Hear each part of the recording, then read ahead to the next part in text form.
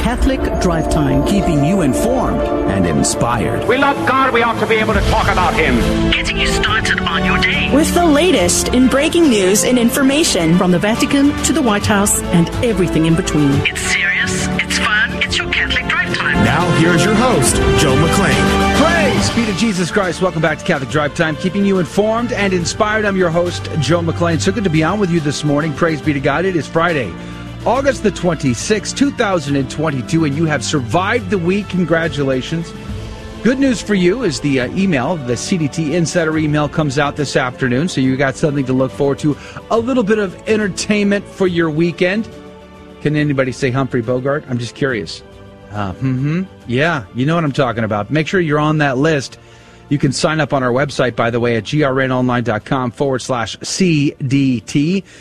Here's a question. Why was Salman Rushdie attacked? I guess it was a week ago or so.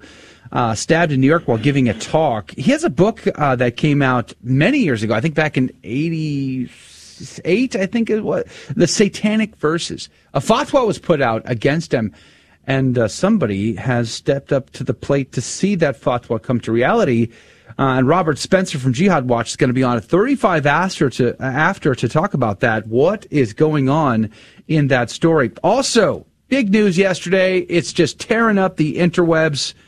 We're talking about Shia LaBeouf, an actor, a troubled actor at that, becoming Catholic because of his role playing and portraying St. Padre Pio. Well, we're going to have a conversation about that coming up at 15 past. I'll play some of the clips and the trailer for you as well, at least a part of it. So stick around. And then, of course, Dave Palmer is going to be our guest at the top of the next hour. He is with Back to the Father, a show that teaches Thomistic theology and philosophy. And today we're going to ask the question, can we merit anything from God? We often get accused of earning our way to salvation. Well, we'll talk about that with Dave Palmer at the top of the next hour for those that can join us. Hey, Facebook CEO Mark Zuckerberg admitted to Joe Rogan that the FBI says, hey, don't do this, and they don't do it. They just do whatever they're told, apparently. Like, for instance, suppressing the Hunter Biden laptop story during an election year. They're like, yeah, no, we're not going to. The FBI said not to, so we're not going to. The Department of Homeland Security has officially terminated plans for the Disinformation Board. Wow, there is hope in the world. Praise be to Jesus. That's a good thing. Consumers Research accuses Uber of woke abortion activism as cover for the transportation company's horrifying track record of sexual assaults. Remember that the next time you choose your Lyft sharing app on your phone. Hey, for the second time in 2 days, Congresswoman Marjorie Taylor Greene has been swatted at her house. And there are some of your highlights for today. Good morning to you, Rudy Carlos. Good morning, Joe. You've never been swatted before? Praise be to God, let it never happen. It's innocent, You just get your dog people killed. Show up, and busting down your door, throwing flashbangs into the room. Yeah, no big deal. Coming in with M4s. That sounds like a normal party to me. All kitted out, laser sights. Joke's on them when you show up or when they show up and you're in your full kit. Just kidding. I just happen to be sitting here. If I were Marjorie Taylor Greene, I may be tempted to just leave my front door open and the lights on, and just say, "Hey, come!" A sign that says, "Come on!" A plate of cookies, and all right by the door. Say, help glass yourself. Of milk. Just help yourself. Have fun with it. Speaking of cookies, Adrian Fonseca's here on the ones and twos. Good morning to you, Adrian. Howdy, howdy. Praise be to God. It's good to be here. Is it? It is. Praise be to God. It's a wonderful day to say, He will not divide us. You know what I mean? You know what I'm saying? Okay, almost nobody's going to get that reference. It's okay. It's okay. But, Shia LaBeouf, very interesting character. He had a very detailed past, let's just say. Very troubled past. I think it'll be interesting to see how everything plays out. Yeah, it is a very fascinating conversation to have. I watched the full interview, watched parts of it many times actually, to really take in what Shia was talking about with Bishop Robert Barron yesterday. So again, we're going to play some clips for you. We're going to play a little bit of the trailer for you and have a conversation. Now, I know Adrian has a personal connection to St. Padre Pio. I do as well. He was my confirmation saint, and I can attribute a big reason for being Catholic today thanks to St. Padre Pio. So I do have some reservations about all this, and I'll share those with you at 15 past. Let's jump in. We have a lot to cover today. Do share us with a friend. In the name of the Father, the Son, and the Holy Ghost, amen. Remember, O most gracious Virgin Mary, that never was it known that anyone who fled to thy protection, implored thy help, or sought thine intercession was left unaided. Inspired by this confidence, I fly unto thee, O Virgin of Virgins, my mother. To thee do I come, before thee I stand, sinful and sorrowful. O Mother of the Word incarnate, despise not my petitions, but in thy mercy hear and answer me. Amen. In the name of the Father, Son, and the Holy Ghost. And now your headlines with Rudy Carlos. Good morning. Thanks for tuning into Catholic Drive Time. Today is Friday, August 26th, and here are your headlines this morning. Reuters reports Putin signs decree to increase size of Russian armed forces. Putin signed a decree on Thursday to increase the size of Russia's armed forces from 1.9 million to 2.04 million as the war in Ukraine enters its seventh month. The increase includes an increase of combat personnel from 1.15 million units to an increase of combat personnel to 1.15 million units, going into effect on January 1st, according to a decree published on the government's legislative portal. Putin's decree did not say how the increase in headcount was to be achieved, but instructed the government to assign corresponding budgets. Breitbart reports FBI set sights on James O'Keefe's Project Veritas with Ashley Biden diary conviction. The FBI intends to use the guilty plea of two defendants over the theft of Ashley Biden's diary to pursue journalist James O'Keefe of Project Veritas, which reportedly gave the diary to law enforcement in 2020. First Amendment jurisprudence has established that news organizations cannot be prosecuted just because they publish materials that may have been obtained illegally, as long as they were not involved in the unlawful process of attaining them. The key point of contention in the investigation may turn out to be whether Project Veritas was involved in instigating the theft of the diary, or if it simply obtained the diary independently of the process through which it was unlawfully obtained. And the Epoch Times reports Biden's new ghost gun restrictions take effect. President Biden's legal challenge targeting so-called ghost guns went into effect this week, focusing on curbing the proliferation of privately assembled firearms. In addition, commercial manufacturers will be federally required to assign serial numbers to main components such as the kit's lower frame or receiver used in the manufacture of ghost guns. They also have to retain records of the length of time they are licensed. The current rule allows sellers to purge records after 20 years, so they may keep a record of you for up to 20 years. LiveSite News reports South Dakota bishop bans publicly transgender people from Holy Communion. In defense of the Catholic Church's authentic teaching on human sexuality, Bishop Donald DeGrood of the Diocese of Sioux Falls published new guidelines banning people publicly living as the opposite sex from baptism, Holy Communion, membership in the parish councils, and being godparents. Both parishes and schools are forbidden from sponsoring, chartering, or providing meeting space for any organization that violates the definition of marriage, sex, or gender, as indicated in the diocesan policy.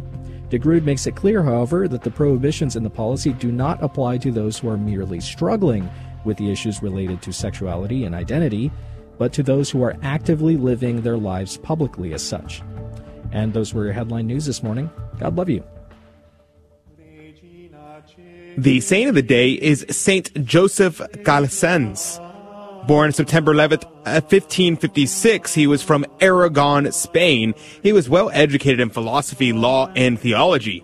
His father wanted him to marry and continue the family, but on recovery from an illness which brought him close to death, he decided to become a priest.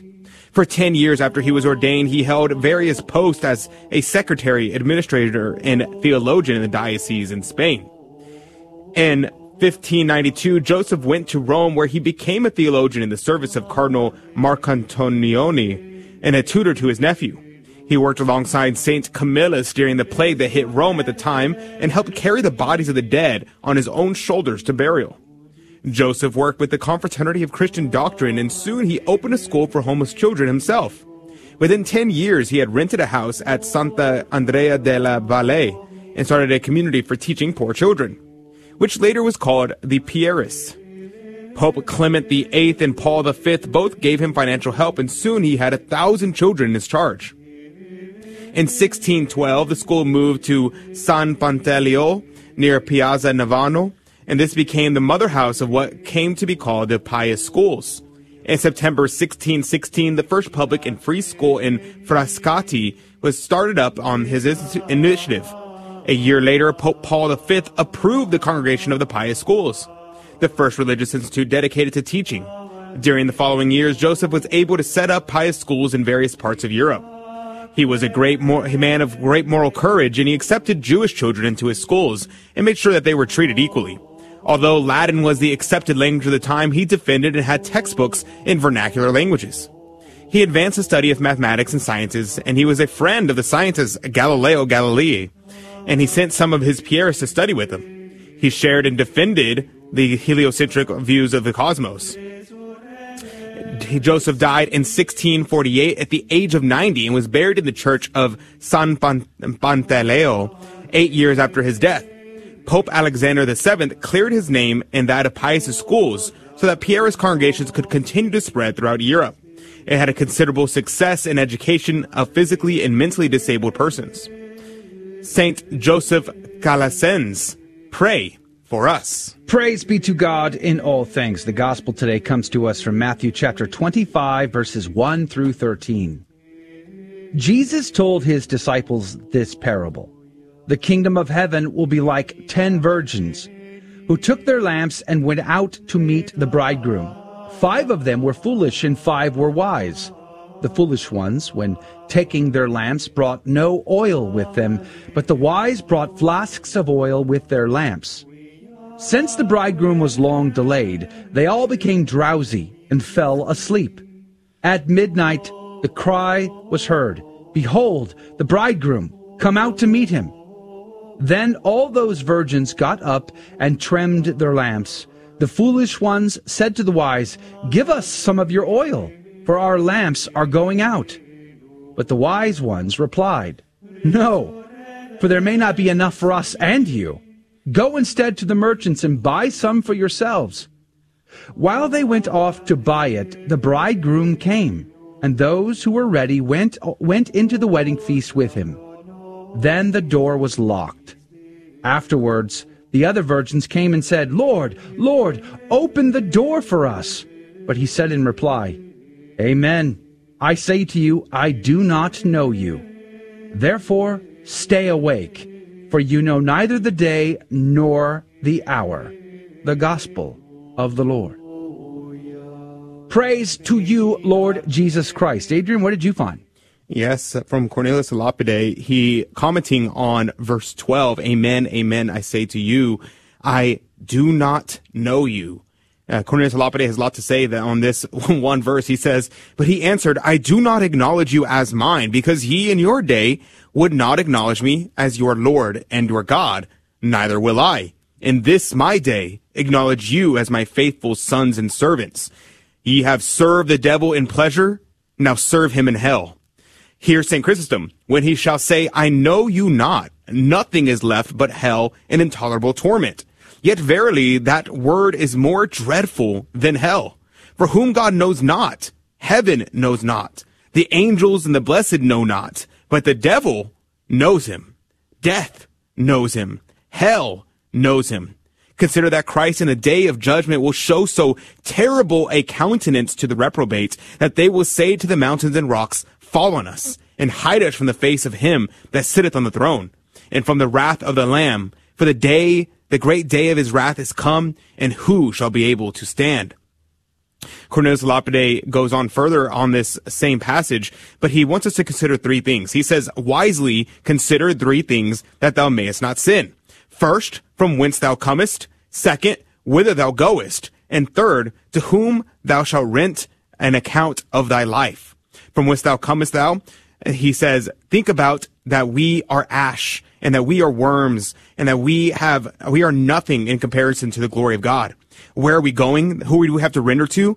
Think about the fact that God is the King of Kings, that our Lord is holy and blessed, and that we have to answer to him one day. And think about where thou goest. Think about what is our goal? At the end of our lives, we're either going to end up in heaven or hell. So let's think about these 3 things today. Where do you come from? Who are you going to answer to? And where are you going?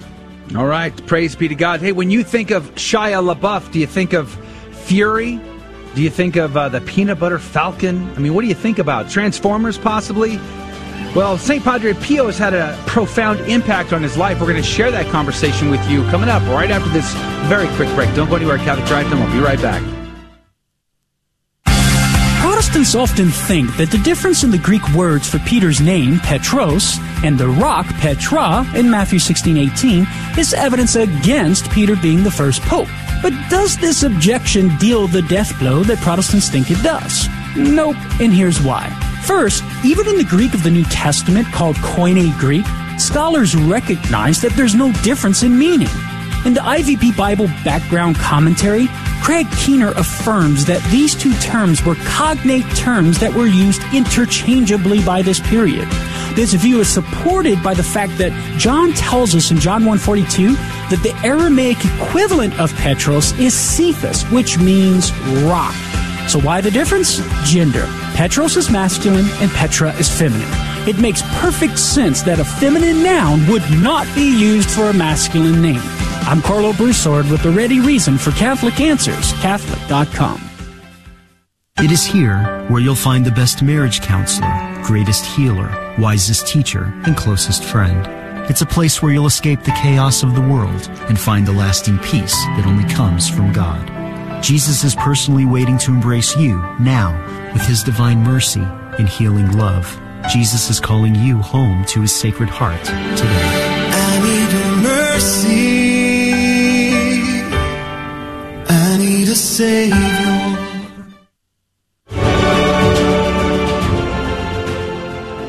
Praise be to Jesus Christ. Welcome back to Catholic Drive Time, keeping you informed and inspired. I'm your host, Joe McClain. So good to be on with you. Coming up at 35 past the hour, Robert Spencer from Jihad Watch is going to be our guest. We're going to talk about Salman Rushdie. Have you ever heard of his book, Satanic Verses? Well, that book has gotten him into a lot of trouble. And we're going to talk about that. In fact, he was attacked. He was stabbed multiple times last week in New York. And we're going to catch up on why this story is important with Robert Spencer. So stick around for that if you could. But there are some great stories in the news. And today I want to say this is a story of great hope. I don't know if you caught it. It went pretty viral yesterday that Shia LaBeouf, the actor, has converted to Catholicism. And he sat down with Bishop Robert Barron on Word on Fire. And for about an hour and 15 minutes or so, they had a conversation around the whole experience. And if you know anything about Shia LaBeouf, you know the guy is a pretty complicated character. I mean, a person. Like, he has a very rough and jaded background.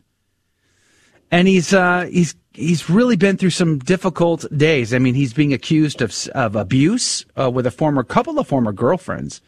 He's said off the wall and crazy things. He's acted erratically. I mean, like personal behavior. And then, of course, during the course of this interview, he actually shares some very personal moments to include even contemplating suicide. So it's a pretty powerful thing. But I remember when the news broke that Shia LaBeouf was hanging out with Franciscans and preparing to portray St. Padre Pio. And I remember, I think I even said it on the show, I have mixed feelings about this. St. Padre Pio is my patron saint, my confirmation saint. I used to read his personal correspondence with his spiritual directors when he was at the age that Shia is actually depicting in this film, very early on. We're talking late 1920s, early 1930s. And I'm just not sure. Like, I was like, I want this to be good. I do, but I'm not sure. I'm just not sure about this. So what I'm going to do is I'm going to share with you a little bit of the trailer that was just released yesterday. So good timing there, huh? And then I want to play for you some of the clips. I have about 3 clips I've picked out from the Bishop Robert Barron, Shia LaBeouf conversation that I want to bring to your attention. So let's start with the trailer. Adrian, could you play that trailer for me? I know you shed tears. I know you continue to shed tears every day because of man's ingratitude. You choose souls. And despite my unworthiness, you've chosen me. The primary source of all human oppression and exploitation is individual property. What is he talking about? He's talking about how we can get control of our life. I know you'll give me what I need. I know you will not refuse me. So that's just a little clip of the official trailer, which we can link to in the chats, by the way, this morning, so you can see the whole thing yourself. Now, right out of the gate, you noticed he doesn't have an accent. He's portraying St. Padre Pio without an accent. I want to come back to that in a moment. Now, the director of this film is Abel Ferrara. I don't actually know, I'm not sure what the release date is just yet. I know they have a version that they've already showed the Franciscans that or a part of his preparation for this film. But let me do this. There is a clip that I think really hammers very quickly the pressure involved. I mean, during the interview, and if you've seen this interview with Bishop Barron and you're hanging out with the live video feeds with us today, the Telegram group or wherever you are, leave a comment. What were your thoughts? What was your impressions? I'd love to know. We could talk more about that in the after show as well. But Shai gets into how desperate he was feeling at the time, how he was a part of a sort of a group of guys in Hollywood, all meeting on Zoom, all in different stages in life. No one really standing out as a Catholic or Christian, but they had this spiritual desire. And so Shia strikes me as the kind of guy, he is a relative I have that I think he and Shia are practically twins. Shai's the kind of guy who would probably hang out with you till like 4 a.m. on your front porch and just debating philosophy. I mean, but like weird, like all over the place kind of philosophy. Just drinking beer, probably talking all night long, talk your ear off, and it would just go in strange. But it's kind of like watching a Joe Rogan Experience podcast. It'd be a lot like that. That's how Shia strikes me. And he talks about the depths of privation, the jadedness, the brokenness that he was at, and he was lamenting how he has lost his career, how he has basically destroyed his work in Hollywood, and how he was wondering how he could get it all back when, because of this group that he was in, this Zoom chat group he was meeting with, Abel Ferrara was in that group, and Abel said, "Have you ever heard of Padre Pio?" And he said, "No, I don't know who this person is." Now, what's interesting about that part of the conversation was Abel Ferrara is not even Catholic. He's a Buddhist, and he has a personal affinity to Padre Pio. But I want to play this clip for you. This is late. This is almost towards the end of the conversation with Bishop Robert Barron. But I think it is very telling about preparing to play one of the most iconic saints in history, in modern history for sure, but arguably top 5 greatest saints in all time potentially. Adrian, would you play that? How do you have to have faith, because it feels so. And that's the other thing is, like, it could get so corny. Mm-hmm. It could just get so garbage. And you're desperate to get it right. You're desperate to, like, protect this man's legacy. And I remember when I was, I had also been going to other Latin Mass in Van Nuys, like, I'm quite close with Mel Gibson. And when I didn't know how to get to Latin Mass, I didn't know how to find it. You can't, like, go type it up online and find it. And he had introduced me to certain Latin Mass, which, because he's very into that traditionalist thing. You walk into like that realm, and you have people coming up to you once they know that you're playing Pio, and they start like coming up to you and tugging at your shirt sleeve and saying, "Don't get it wrong. Yeah. He's the only one we have." You start hearing things like that. You ship out with so much pressure that then you're in front of the Mass, and you've just gone through 6-7 months of the shirt tugging, the introduction to the order, the introduction of who Pio was, and you're standing in front of the Mass that he used to serve Mass at, and you're trembling with fear. Mm. And there's no way you can actually find the agency that he had in, like. Yeah, I think that's very telling, isn't it? I mean, just imagine trying to portray St. Padre Pio to Catholics who are like, listen, my friend, very carefully, Shia. I want to help you out here, okay? You get this wrong, I'm going to hunt you down. I mean, the pressure has to be. The Italians be like, I'll break your kneecaps. Yeah, forget about it, okay? I'm going to send you a 7 horse head for you. It's like, what? I can't imagine the pressure of that. And at the beginning of the conversation, Bishop Robert Barron was trying to get into his acting style and all of that. And I think this plays into it. It's like he said, "Are you a method actor? You kind of have a reputation." He's like, I don't like the method acting reputation. It really made sense that Shia was saying, listen, for me, it's not about being constantly in the character like, say, Jim Carrey and a bunch of these other method actors, how they stay in character 24/7 during the shoots.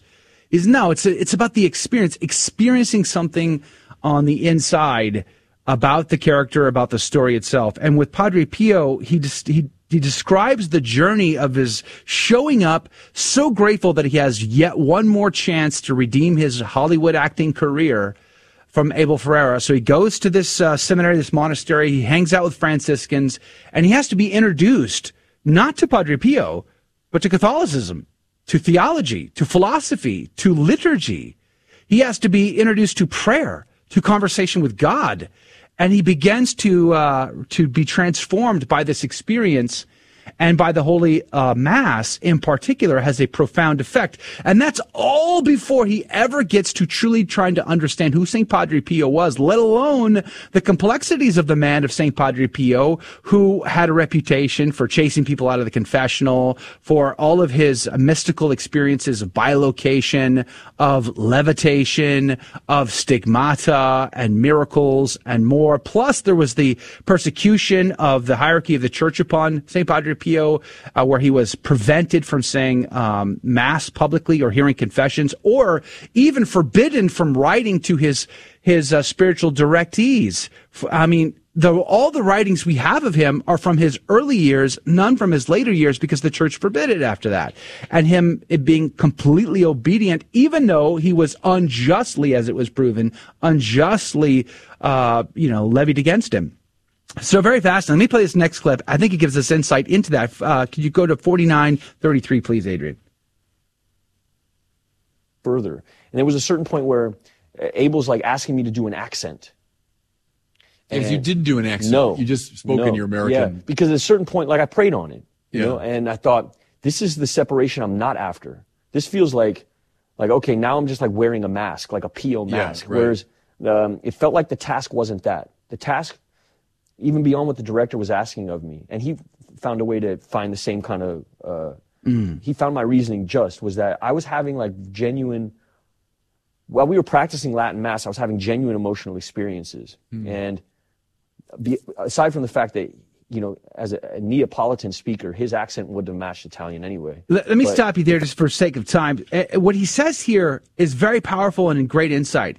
He goes on to say the way to understand St. Padre Pio, to get into his head, to get into his heart, to portray him as an actor, was through the Mass. It wasn't in trying to master his accent.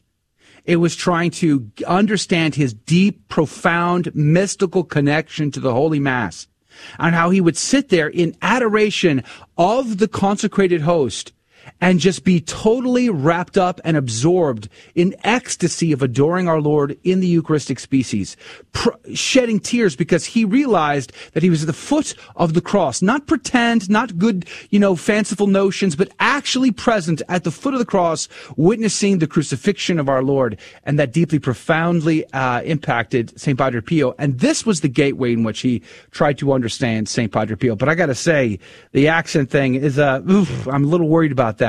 Let me play this last clip, which I think is also very, very intimate for Shia LaBeouf to share with us. Latin Mass affects me deeply, deeply. How come? Because it feels like they're not selling me a car.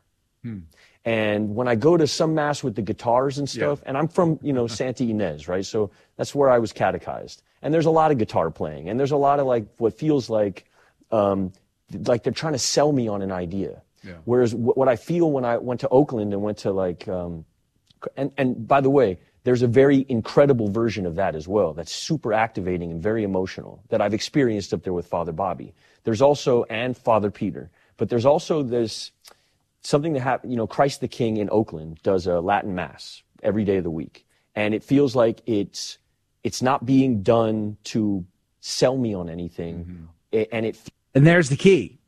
Mass is not about us having some, experience of making us fully participate, but it's being present at the foot of the cross, offering our intentions with the priest to God in complete adoration and worship of Him. And I find that interesting because I think Shia just communicated something about specifically the TLM that I have been searching for words for now these past several years.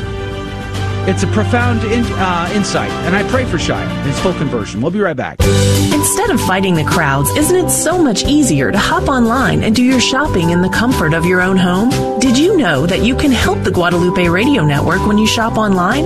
All you need to do is shop on Amazon Smile, and 0.5% of your purchase goes to the GRN. Just go to AmazonSmile.com and select La Promesa Foundation as your nonprofit of choice. La Promesa is the parent company of Guadalupe Radio. It's that simple to give a little extra help to the Guadalupe Radio Network.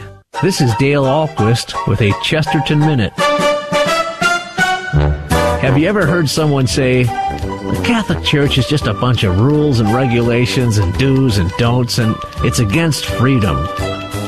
G.K. Chesterton says, Catholic doctrine and discipline may be walls, but they are the walls of a playground. Freedom exists only within the rules. The greatest act of freedom is obedience, not disobedience. Breaking the rules never makes us happy, and certainly does not make us free. God's rules are for our good, not to restrict us, but to protect us. That is how the truth makes us free. Chesterton says that while the Church has established rule and order, the chief aim of that order is to give room for good things to run wild. You want more than a minute? Chesterton.org. Welcome back to Catholic Drive Time, keeping you informed and inspired. And now more headlines. Daily Wire reports Shia LaBeouf discusses role that led to his conversion to Catholicism. He says it saved his life. Just in case you missed the previous segment, actor Shia LaBeouf opened up about the role he had said led to his conversion to Catholicism and helped him find faith during a time of his life he called very dark. He said he was always had a belief but had no connection. During the 36-year-old actor's appearance on Bishop Barron Presents Conversations at the Crossroads, Shia LaBeouf talked about studying for his role as the late mystic Saint Padre Pio in the upcoming film. He said he was never an atheist, but instead agnostic, and credited Pio with saving his life. During his visit, after advice from a brother there, he began reading the Gospel. Reflecting on his past, he said, "It was seeing other people who have sinned beyond anything I could ever conceptualize, also being found in Christ, that made me feel like, okay, well, that gives me hope." The Daily Wire reports ancient artifacts, dinosaur tracks, and Nazi ships appear around the world as drought causes low water levels. This month, the Dinosaur Valley State Park in Texas discovered dinosaur tracks that were typically hidden by water and other materials. In Spain, a drought revealed a Spanish Stonehenge of sorts, which can be entirely viewed, and for the second time ever since it was water shielded in the 1960s. Warnings from previous droughts have also resurfaced in Germany. Hunger stones have been appearing along the River Rhine and contain initials and dates, according to Reuters. The dates include 1947, 1959, 2003, and 2018. It expressed that drought had brought back bad harvests, lack of food, high prices, and hunger for poor people. And the CNA reports St. Peter's House believed to have been found on shore of Sea of Galilee. While excavating a 5th to 6th century Byzantine basilica at El Iraj archaeological site located on the shores of the Sea of Galilee in Israel, the team discovered a large Greek mosaic that seems to bolster the theory that the church was built over the home of Saints Peter and Andrew.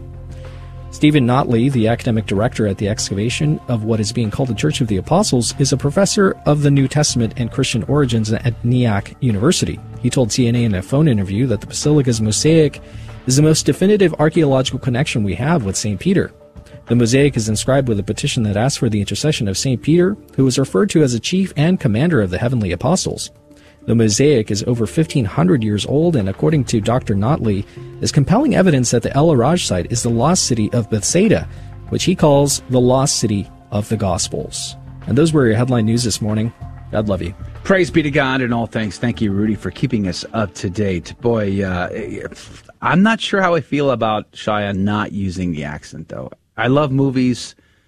I like it when actors do fantastic jobs in movies, especially portraying certain historical characters. So I'm a little nervous about that part of the film.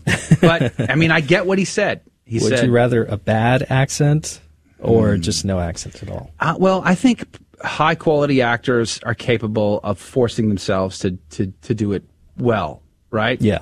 They get the best coaches. They work hard at it. That's what puts them a step above everybody else in that industry. And I definitely think Shia can achieve that.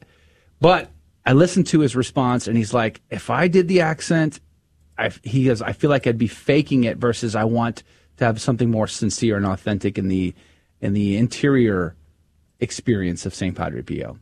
I don't think that would distract me as much. I think the only way that I would think about that is now because you've mentioned it. I've ruined it for you. I'm going to watch the movie. I am looking forward to seeing the movie. I really hope it's great. Yeah, me too. And I pray for Shia's, I pray that he'll flourish as a Catholic. But let's jump into some more serious conversation here. A couple of stories in the news recently. Salman Rushdie was attacked in New York. Also, there was a story in LifeSite about a young mother being burned to death because her husband didn't want her to have a baby. Very troubling story. Joining us now to discuss all this is Robert Spencer from Jihad Watch. Good morning to you, Robert Spencer. Good morning. How are you? Praise be to God, I'm alive. How are you? Thank God. It counts, doesn't it? It counts. Every day above ground's a good day. Yay and amen. All right, so let's talk about Salman Rushdie. Very interesting character. He wrote a book back in, I think wasn't it 88? I think when he wrote the book about satanic verses. Can we start there? What is this book, and why has it gotten him into so much trouble? Absolutely, yes, Joe. It was written in 1988, and it is a novel, and it's loosely based on an actual incident in Islamic tradition, which is known as the Satanic Verses incident, in which Muhammad got a revelation that the three goddesses of the Quraysh, his own tribe, that had rejected his claim to be a prophet, that their three goddesses were the daughters of Allah and thus could be venerated. Now, this was something that made everybody very happy, and the Quraysh and the Muslims prayed together. The problem was that Muhammad went away and realized, wait a minute, I have now compromised my entire message, which up to this point has been complete uncompromising monotheism and an absolute denial that Allah has a son or daughters. Consequently, he went back and he said, look, Satan inspired that revelation. That was not a revelation from Allah, and it was canceled. And you have a trace of it in the Quran in chapter 53. Where it says, have you considered Allat, Al-Uzza, and Manat, which are the names of the three goddesses? And then it goes on to say, he has daughters and you have sons? That's not fair, which is as if to say, you're saying that Allah has daughters while you yourselves have sons. Obviously, sons are superior to daughters in this view, and consequently they were disrespecting Allah. But this is an actual revision according to Islamic tradition of what it originally said, which was that Allat, Al-Uzza, and Manat were worthy to be venerated. Wow. So, okay, let me just wrap my head around this. You're saying that the Satanic Verses from Salman Rushdie was a novel, so like a piece of fiction, but based on actual events. Yeah, based on events that are recorded in Islamic tradition by Muslims. And a lot of Islamic apologists deny that now, but it's very clear in Islamic tradition. Is the argument that there were verses that were redacted from the originals because of this? Oh yeah, absolutely. That there was this initial revelation, and then Muhammad said, wait a minute, that's from Satan, which of course casts into doubt his entire prophetic claim, and then he replaced them. That's not your strongest argument. When you're like, oh, and by the way, guys, that little bit, that was from Satan, but let's just ignore that part and just move on. Like, why wouldn't everybody go like, wait, hold on, what? You like, what? Like, what part is Satan, what part isn't? I mean, like, you think we draw a committee up and have a review here, but that apparently didn't stick. No, it's very strange. He, according to the traditions anyway, was able to inspire a tremendous devotion in his followers. And some of them said that whatever he said, obviously Allah is speaking to him. And so this didn't seem to trouble anyone, but it obviously embarrasses Islamic apologists to this day. And what Rushdie made of it in his novel the Ayatollah Khomeini declared was blasphemous, and consequently he had to be killed. And this is where all the troubles began. Khomeini actually specified in his fatwa that he was doing this in order to set an example so that the West would know not to insult Islam in the future. And that's worked largely. So on average, your average lay Muslim, how much do they know or not know about this history? Probably the average lay Muslim thinks that the satanic verses is something made up by enemies of Islam. This is not something that's taught in your average madrasa. But it's absolutely unmistakable. There are numerous Islamic authorities who speak about the satanic verses incident, and any knowledgeable Muslim who starts to dig deeply into his own sources is going to encounter it. Okay, so what happened to Salman Rushdie this past week? Well, he was stabbed multiple times in the neck, as the Quran specifies, and elsewhere, by Hadi Matar, who is a Lebanese Muslim who is a great admirer of Ayatollah Khomeini, who issued the initial fatwa, Ayatollah Khamenei, who is in power now, who affirmed the continuing status of the death sentence on Rushdie just in 2019. And he was clearly acting in order to carry out the fatwa. So I was looking into this, Mr. Spencer. The fatwa was declared in 1988, and then Ayatollah Khamenei died in 1989. So how long does a fatwa typically last, or does it have to be renewed, as you mentioned, with this current Ayatollah? Actually, just to be absolutely precise, if you'll pardon my being pedantic, it was February 14, 1989 that it was issued, Valentine's Day. And Rushdie said at one point that he got a little Valentine from the Islamic Republic every year because they would tell him that it was still in force every anniversary. Well, that's awfully nice of them. Very professional, very touching. But the Ayatollah in Shiite Islam and the Imam, as Khomeini was often referred to, that he has infallibility. And so you can't just cancel his fatwa or say it's expired. It's always there. And the Iranian leadership has reaffirmed that it was in force and still very much in force several times over the years, particularly when the Western press would say, oh, they're walking back this fatwa, or everyone ignores it now. It's not really a thing. They would say, oh, yes, it is. It's still there. Just as a follow-up question regarding that, did Iran say anything about this attempted murder of Salman Rushdie? Yes, a spokesman for the Iranian Foreign Ministry said that Iran had nothing to do with this after there were reports that Hadi Matar had been in touch with the Islamic Revolutionary Guards Corps, which is a military arm of the Islamic Republic. They had nothing to do with it, he said, but it was all Rushdie's fault. He brought it all on himself. Nothing to do with it, but golly gee whiz, are we happy anyway. But all right, so hold that thought. Robert Spencer, Jihad Watch, is our guest talking about Salman Rushdie, but I also want to bring up this couple in Lebanon. All that and more coming up next.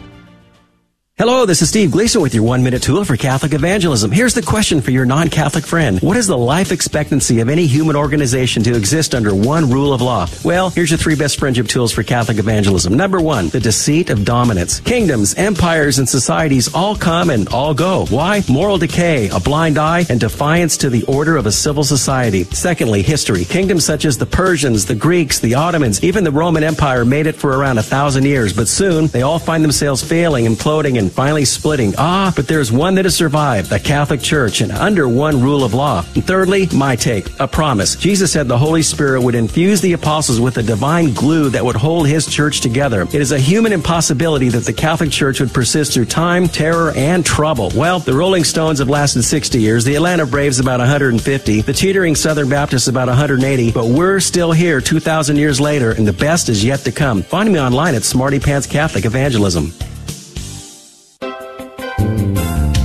Hi, this is Dr. David Anders from EWTN's Call to Communion. I believe that the ministry of Catholic radio is one of the greatest tools we have in the church for evangelism today. I hear from people all over the world on a daily basis who have encountered Christ in the Catholic Church for the first time by listening to Catholic radio. Please support the ministry of Catholic radio today. Support Guadalupe Radio Network.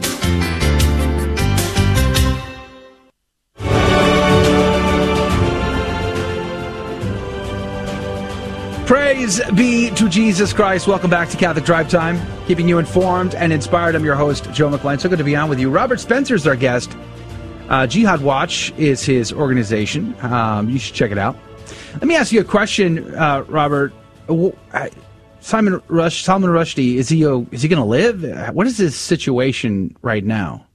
He was very severely injured, and the last reports I saw were that it looks like he's going to lose an eye, and there was extensive damage to his liver, also to one of his arms. And so we don't know what kind of a condition he's going to be in, but also his son said that he was back to being his sardonic self and cracking jokes and such and in good spirits. And so praise God for perhaps that. he will make a generally good recovery. What is it like to be in the business, air quotes here, scare quotes, business of raising awareness of what happens in Islam and having threats against your life and your family and whatnot? What is that like? Well, I can tell you that personally, they've tried to kill me twice, and I've gotten lots of death threats. Back in 2015, we had a free speech event, an event designed to defend the freedom of speech, that is, but it involved a cartoon contest of Muhammad. A couple of jihadis drove from Phoenix 8 hours to Garland, Texas, to shoot us all dead, but they were stopped by our security team in the parking lot and killed actually themselves after they shot one of our guards. And then I was poisoned a few years later after speaking in Iceland. Guy slipped something into my drink in a restaurant. Now, these things just make me think, well, it's not as if I'm going to live forever if I don't do this. And we have to have people who are willing to speak truth even at risk, or else we're going to give to our children a society in which they have to live on their knees and submit. Mm-hmm. If you give in to violent intimidation, you're just going to get more of it. Yeah, it's funny. They do support free speech. It's just you're free to say whatever they think you can say. So free speech. But it's interesting though. I am very impressed that you have not been kicked off of every social media site.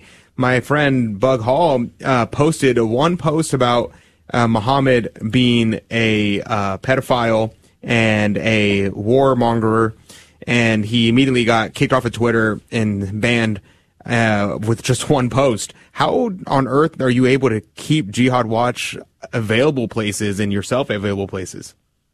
Well, I guess I don't really know what Twitter's thinking, and I think they could lower the boom anytime. But I do try, and I don't mean any criticism of your friend or anyone here, but in my own posts that go up on Twitter, I'm very scrupulously accurate, adhere to the source material, provide the source, give citations, the whole deal. And so it's hard for them to say that I'm posting. I mean, of course, there are individuals on Twitter who say all the time, oh, you just made this up, and then I give the source, or you're lying, and, then I give the quotes. But it's hard for Twitter to say this guy is fabricating material when it's all right there. Mm-hmm. And so I guess that's why, but I got to tell you, I'm as mystified as you are. I have to imagine, though, that it's can be stressful and anxious. Do you have peace? Given the death threats and the two attempts on your life, do you have to just muster up that courage, or are you at peace? Well, I do believe that this is something that is an aspect of my Christian observance.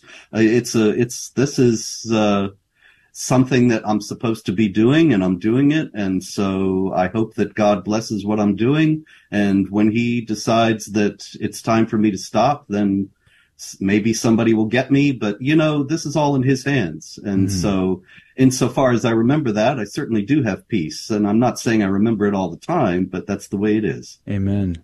Let me ask you about this story that I saw, I think it was yesterday, maybe the day before, out of LifeSite News. It says young mother dies after husband set her on fire for refusing abortion. And let me just read the first paragraph here. It says, Hannah Mohammed Kohodor died. I don't know how to say her last name probably, but either way, she died on August the 17th. She had been in Al-Salam Hospital in Lebanon for 11 days after being set on fire by her husband for refusing to abort her child. That's a pretty horrific story. We do get reports of abuse similar to this all the time that comes out of Islam. But did you see this story, and what were your thoughts? Yeah, I did. And it's just another manifestation of the culture of violence that is cultivated by passages like chapter 4, verse 34 of the Quran, which says, good women are obedient. As for those from whom you fear disobedience, give them a warning, send them to separate beds, and beat them. Now, there are legions of Islamic apologists in the United States right now who will tell you, oh, Muhammad was brushing his teeth, and they came up to him and said, what should we beat our wives with? And he held up his toothbrush. It's merely a symbolic beating to show her you don't cause her any pain. But this is just for Western consumption. The unfortunate reality is that nobody really cares if you beat your wife in an Islamic country. As a matter of fact, I don't know if you know the movie The Stoning of Soraya M. Yes. Very important movie. I have watched it. In Jordan. Jordan stood in for Iran in that movie. And the producer of the movie told me that when they were filming a scene of the husband beating the wife going down the street, there were Jordanian extras lining the street, and they were all happy and applauding and saying, good, give her what she deserves. This is the kind of thing women need. And this was ordinary Jordanian people. And I'm not saying that every last Muslim thinks this way, but unfortunately that is the atmosphere in all too many Islamic contexts because of Islamic texts and teachings. And so this kind of thing does happen. Well, speaking of which, that just reminded me of the article that you had out from Afghanistan of Muslims bombing another Muslim rival mosque. And that the idea that I think a lot of people forget that probably the vast majority of crimes, of murders, of terrorist attacks are against Muslims on other Muslims. Could you speak a little bit about that situation? Yeah, this is a very important point because a lot of apologists also say, well, see, this shows the terrorists aren't Muslims because they wouldn't kill other Muslims, because chapter 4, verse 92 of the Quran forbids a Muslim to killing another Muslim. But there is a death penalty for heresy and apostasy. And so every sect can kill people from every other sect and think they're righteous because they're carrying out the death penalty, for apostasy. So in this case, it was probably ISIS, the Islamic State, killing other Sunni Muslims because they refused to accept the validity of the ISIS caliphate. And thus they're not really Muslims, and they are apostates to be killed. Let me go back to the story out of LifeSite here with this woman who was burned to death. One of the things that caught me off guard, and I'd like you to get your clarity here, is I was under the impression that Islam is against abortion. Yeah, this is not true. And this is something that I've encountered among Christians of all denominations for many years, people saying we can make common cause with Muslims against the atheist secularists and pro-abortion forces because we're all pro-life. That's not the case. Islam does not teach the sanctity of life from the moment of conception and allows for abortion usually in the early stages, but there is just not that kind of value placed on the sanctity of life. Do you have a sense of how prevalent abortion is within Islam, especially, like, say, in the Middle East, let alone in America? I mean, are American Muslims aborting at higher rates than Muslims in, say, Iran or Saudi Arabia?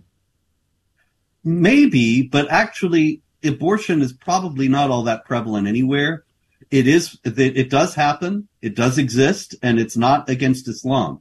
However, there is a tremendous emphasis in Islam across the board in all countries to have a lot of children. And this also confuses Catholics because they think, well, look, they value life. They love a large family just like we do. The problem there is that the idea of having a lot of children in Islam is part of the supremacist impulse and the will to dominate. Just yesterday, there was a guy in Denmark, a Muslim in Denmark, berating a native Dane and saying, we have 7 or 8 children and you have 1 or 2. And we're going to exterminate you. In another generation, there won't be any more Danes. And so this is not really something that is a positive sign for the Christian world and shouldn't be taken as such. Well, I mean, there are parts of England, where you just can't go into these Muslim communities there. Basically, no police officers don't even go into those communities. I'm sure they have Sharia courts in Texas. Yeah, sure. I mean, Italy, France, a lot of these countries have growing and huge populations, do they not? Oh, yeah, sure, because you've got polygamy. And so you've got a man who has 4 wives, and he has 7 children from each wife, 28 children. This is not incredibly uncommon. Wow. Actually, it's more common than uncommon in many areas of the Islamic world. There are some places where the population is not growing so quickly, but the fastest growing countries in terms of population are Muslim countries. And this is why people say Islam is the fastest growing religion in the world. It's not because it's convincing people on a large scale that it's true. It's because they're having a lot of children and we aren't. Well, I mean, that's a pretty eye-opening revelation. We got about a minute left. How are Europeans coming to grips with this, the reality that their culture may be extinct in just a few generations? I don't think Europeans generally are aware or care that this is happening. And I think this is the result of the kind of desiccated, rootless materialism and secularism that has taken hold of Europe over the last generation or two, maybe longer. They don't see any real value in perpetuating their own lives, perpetuating their family, the human species. They've been propagandized with all kinds of material about overpopulation and so on. And the mass Muslim migration into Europe was actually brought about, sold to Europeans on the basis of that these people will replace the population based on the low birth rates of the natives in Europe. They will come in and take the jobs that we're too old to take and there aren't enough people to do. Wow. Well, lots to pray about there. We are difficult days still to face ahead of us here. Robert Spencer's been our guest. Jihadwatch.org is his website. Lots of great articles there and insight into a lot of these headlines. Jihadwatch.org. Robert Spencer, God bless you. God love you. Thank you for your time today. Thank you. All right, we'll have him back on soon. And that's going to do it for hour number 1. Do not forget to sign up for our CDT Insider email. It goes out today. I always have some goodies to send your way, a little entertainment for your weekend. I'll send you a link to the movie trailer to Shia LaBeouf's Padre Pio, as well as the interview. If you've not seen it, I'll send those to you, as well as some of the goodies and some of the recaps of the conversations we've had this week. All that going to be in your inbox later this afternoon. Go to grnonline.com/CDT. Look for the CDT Insider email list. That's grnonline.com/CDT. If you can hang out with us next hour, we would love to have you. Otherwise, we'll see you on Monday. God love you. This is a Messy Family Minute with Mike and Alicia Hernan. When it comes to screens and our kids, we parents have a default response. Turn it off and go outside. But have we ever given that advice to ourselves? The first step in helping our children manage technology is to look at our own use of screens. I have to ask myself, how much time do I spend on my phone? Am I spending all my evenings on the computer? Am I a good model for my child or teen when it comes to screens? The time suck of technology is one of the major concerns that parents bring to us.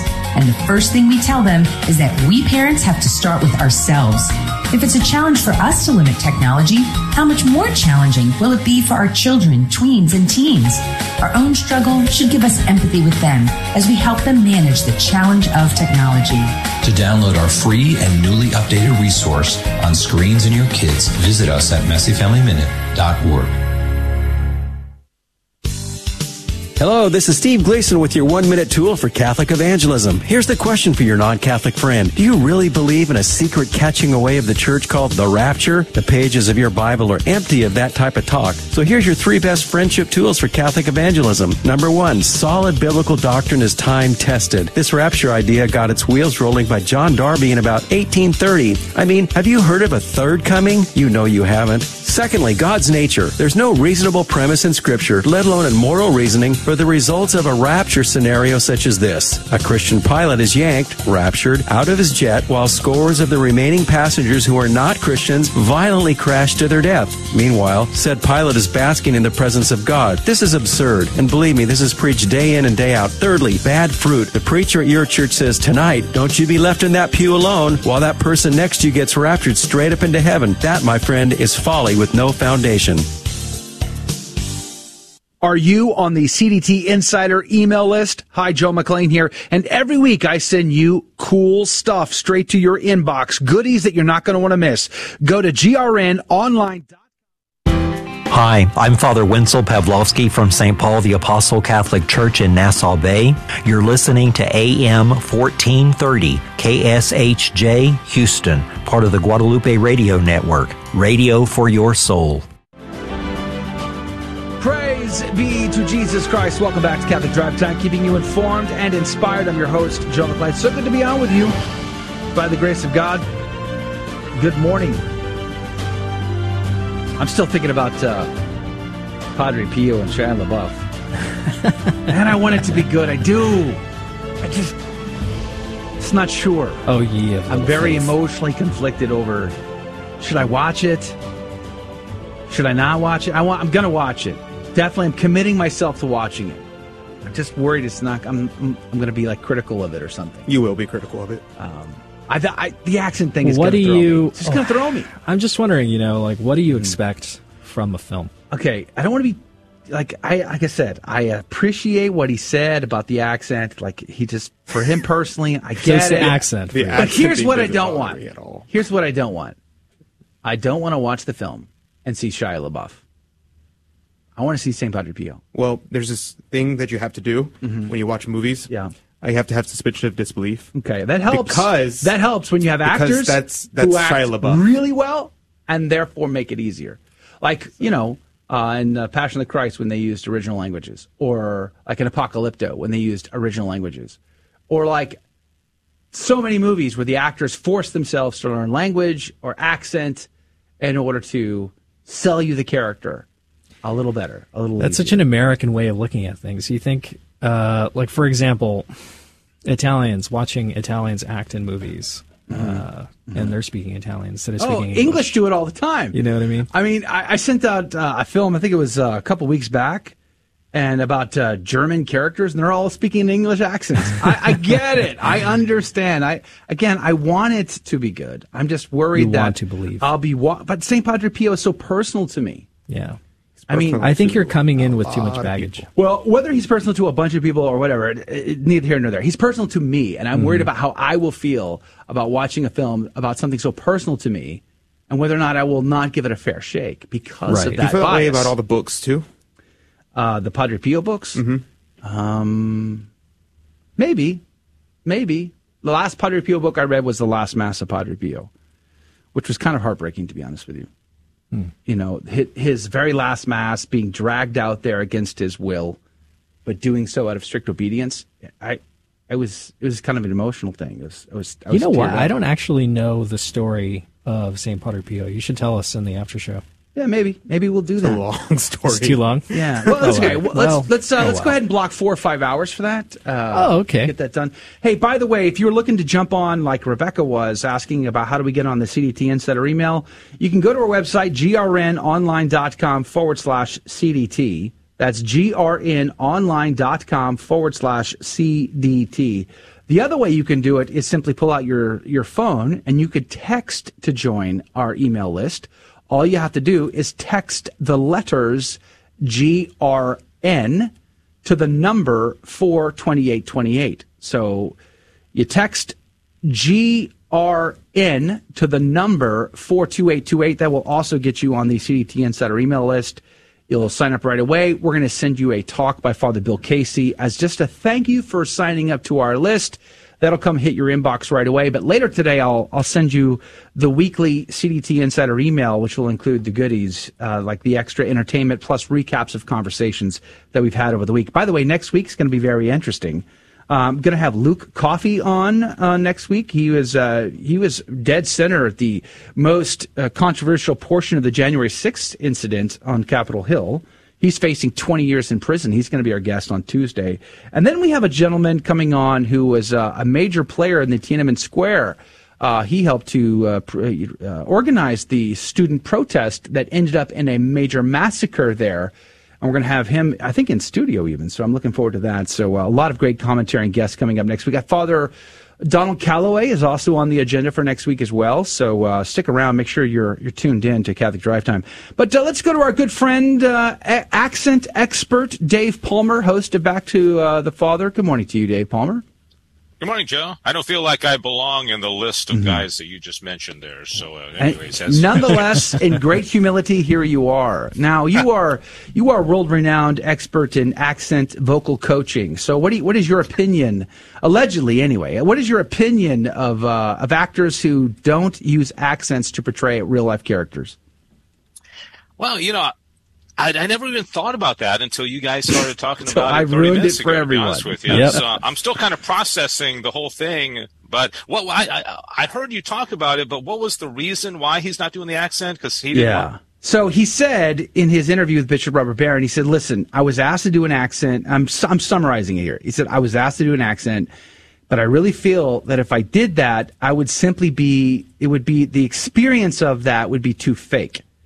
And that would just simply be putting on a Padre Pio mask. Whereas what he said was, this has become a real spiritual journey for him personally. And the way he's truly gotten to know who Padre Pio is was through the traditional Latin Mass specifically. And trying to and he actually made distinctions between the traditional Latin Mass of the Institute of Christ the King and others, and what Padre Pio was doing, which was a far more mystical and emotional experience. And he felt like if he focused on trying to nail an accent, it would take him out of that experience, and he wouldn't portray that as good as he could. So the director agreed, and therefore he just used his own voice the entire time. Yeah. I mean, who am I to question that? But I'm thinking he's acting somebody else anyways. He's already, acting is kind of fake and it's by its very nature. You're becoming another person. So why not just add that little element? That close. Just like Tom Cruise. Yeah. Tom Cruise got bashed for not doing a German accent when he did the Valkyrie movie.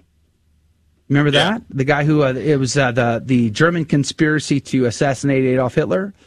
He played a pivotal character in that, von Straussen, I think it was the character's name. And he did his own voice, and he got bashed for that. So I hope that the movie doesn't get overly criticized by people like me and others and not give it a fair shake. I really do feel that way. But the real question is, can Shia merit anything from God by nailing an accent? What say you and Thomas Aquinas? I will say, I saw some of just to go back to that real quickly, Joe, I saw some of the clips with his interview with Bishop Barron, and I was amazed at the depth of his understanding of, I think he understands the TLM better than I do. I said the same thing. I'm like, I'm jealous. Like, golly gee whiz. I've been going to the TLM now for years, and Shia LaBeouf nails it in 5 seconds, and I'm still working on it. Yeah. So anyways, the topic today on Back to the Father is going to be, I don't even know where this came from. It's just, I felt the inspiration to talk about this because it's really, when it all comes down, the most important question that we can ask of ourselves, because we're all going to spend eternity either in heaven or hell, right? And this lifetime here on earth is a little blip of our existence. And so we should be really asking ourselves, if we are so blessed as to get to heaven, what do we need to do? Is there anything we can do? Is it all on God's part? Is it just His grace? Can I do a little myself? Is there any merit? And of course, this is a very, thorny question in the Protestant Catholic debate about the balance between God's grace and our merit. So the very last question of the first half of the Summa, in the section on grace, Thomas takes it head on, and he has a whole question with about 10 articles about merit. And he asks directly, can man merit from God? And how do you think he comes down on that? Both and. Yes, but keeping all his options open. Adrian Fonseca, everybody. Well, in that particular article, he says, yes, we can. In fact, I don't quite understand the big debate, because Thomas comes down on what's called divine ordination. He says, hey, basically, God creates the rules, God makes man, and God has made man in such a way that he has free will, and he made him such that he can cooperate with God's grace and participate in his justification, so therefore he can merit. And I think the way Thomas is saying it is that, hey, God can do whatever he wants. And if if I want to allow my son to help me mow the yard, I can do that because I'm in charge of mowing the yard, so the whole thing where, God can't allow us to cooperate in our justification. It's basically putting us above God and saying, hey, God, you can do whatever you want. And if you want us to allow ourselves to merit in cooperation with you, then so be it. Does that make sense? Yes. And I always point out, whenever I have conversations with non-Catholics who talk about, you can't earn salvation. I'm like, well, here's the thing, though. Every single instance in sacred scripture where there is conversation about how we are personally judged is always based on what we've done, the actions we have taken. It's not based on my faith, right? Like, I've accepted the Lord Jesus as my personal Lord and Savior, and spoiler, I have, but my judgment is based on how I have lived, the choices I have made, the actions I have taken. That should speak volumes about what we believe as Catholics. Yeah. The other thing is, I know Adrian a moment ago said both and he's right, because God's grace is so preeminent in this. Like in that very question, I said there were like 10 articles, right? He says, and I'm reading this off my screen here, whether anyone without grace can merit eternal life? No. Whether a man may merit for himself the first grace? No. Whether a man may merit the first grace for another? No. Whether a man may merit restoration after a fall? No. So it's like, no. You can't, if grace isn't involved, in fact, the first impulse has to be God's invitation. But beyond that, within that framework, we can merit. We can assist. We can be like the son helping his dad mow the yard with his little fake mower. We can participate in that process. I don't know, Adrian. You got anything that you want to add to that? Have you read that question, the Summa? Yes. I think that's a must read for anybody who debates with Protestants at all, because it really points out the fact that yes, grace is preeminent. It is the first movement, because without grace, you can do literally nothing. And so, but with grace, we can do quite a bit of things. And it's interesting. The gospel today is perfectly relevant, because here, Cornelius a Lapide commenting on this, he said, thus their lamps are dying out. Yea, as the Syriac hath it, that they have been extinguished according to their words. Faith without works is dead. The lamp, therefore, is the faithful mind, or faith itself. The oil is good works, without which faith is dead, and as it were, extinct. But with them, alive and burning. So the flame, he said, is charity, and so that, and the zeal, and that relates to the zeal of good works. So it's very interesting, because the Protestant error is to boil things down and oversimplify things. But Thomas, in the Thomistic tradition, very clearly shows, yes, of course, it's grace, but it's not grace alone. If by grace alone you mean that there is no need for works at all, because then you're just violating Scripture. Yeah, exactly. And you mentioned charity, and it all does come down to charity. And there's also a lot that has to do with justice, any equality, the great inequality between us and God. And I would also just say, Joe, in my last comment, is that I think people need to be careful if they're so hooked on everything is going to be God, everything's going to be God. It's almost a sense of spiritual laziness in saying that, hey, God's got this. I don't have to do anything. I don't have to help the poor. I don't have to be nice to my neighbor. Right, yeah. It's God's got it. I'm gonna sit back and wait for my salvation. It's kind of a fascinating thing, and I can think of how it can go into 1,000 different directions. But if we truly love God, if we really do appreciate the sacrifice He has made for us, the opportunity to even have a chance at heaven, then how little we act like that, how little we conduct our lives as though that's we actually believe that, right? Like we don't often give God what is due to Him. We just expect He's God, He can handle it, whether or not that's going to Mass on Sunday faithfully, to give God what is due to Him, or it's when we do go to Mass, actually worshiping Him, mind, body, and soul, but more importantly, to be specific and intentional in the action of giving Him what is due, instead of going to Holy Mass and expecting just to get something out of it. You know what I mean? Do you see what I'm saying about that? Oh, yeah, exactly. I mean, that's what I was kind of saying at the beginning, is that I think every moment of our day, or several times a day, we need to be saying, this life is so temporal. It's so fleeting. And what am I doing? Am I responding to God's grace? And where am I going to spend eternity? And I think Amen. Whether it's in worship or whether it's in our charity or our sense of justice or whatever, the entirety of how we are as human people, it should be front of mind. All right. It's really most important thing. Yeah, praise be to God. Back to the Father airs 1 p.m. Central. Is that right, Dave? Yeah, that's right. 1 p.m. Central on the GRN Online YouTube channel and Facebook page. Go to Facebook or YouTube, search for the GRN Online, 1 p.m. Central, 2 Eastern for Back to the Father. Coming up after the break, it is Fear and Trembling, and today is the day we give out prizes. So call now, 877-757-9424. I have a friend who says that baptism is a symbolic act and that it has nothing to do with salvation. How can I answer him? Simple. Show him what the Bible says. Nowhere does the Bible say that baptism is merely a symbolic act. That passage simply does not exist. But the Bible does say this about baptism. In Ezekiel 36, verses 25 to 27, it says, I will sprinkle clean water upon you, and you shall be clean from all your uncleannesses. A new heart I will give you, and a new spirit I will put within you, and I will put my spirit within you. Here in the Old Testament, we have a foreshadowing of New Testament baptism. In the New Testament, Acts 2, verse 38, repent and be baptized, every one of you, for the forgiveness of your sins, and you shall receive the gift of the Holy Spirit. No symbolic language here. The book of Acts says, be baptized for the forgiveness of your sins. Ezekiel says, I will sprinkle clean water upon you, and you shall be clean from your uncleannesses. The book of Acts says, and you shall receive the gift of the Holy Spirit. Ezekiel says, and I will put my spirit within you. Do you begin to see how God in the Old Covenant was preparing us for what He gives us in the New Covenant? Acts 22:16, and now why do you wait? Rise and be baptized and wash away your sins. 1 Corinthians 12, verse 13, for by one Spirit we were all baptized into one body. What body was that? The body of Christ. 1 Peter 3:21, baptism, which corresponds to this, now saves you. Scripture simply does not support the non-Catholic notion that baptism is symbolic. Scripture does, however, very clearly and directly support the Catholic teaching that baptism saves us, that baptism makes us members of the body of Christ, that baptism washes away sin, and that through baptism we receive the Holy Spirit just as the Church teaches.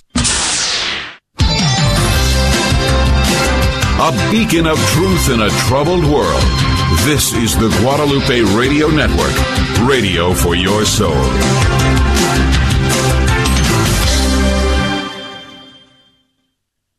Welcome to another round of Fear and Trembling, the Catholic trivia game show that helps you work out your salvation by the seat of your pants. It's a 50-50 chance and prizes are involved. Avoid the weeping and gnashing of teeth. Call now to take your shot. 877-757-9424. And now, your host, Joe McClain. Praise be to Jesus Christ. Welcome back to Catholic Drive Time and Fear and Trembling, a Catholic trivia game show that has secrets and agendas you're just not supposed to tell anybody. And today is a very special day on the show because we give out the prize every Friday. We give out prizes. It's the funnest part of Friday. It's just giving stuff away. Praise be to God.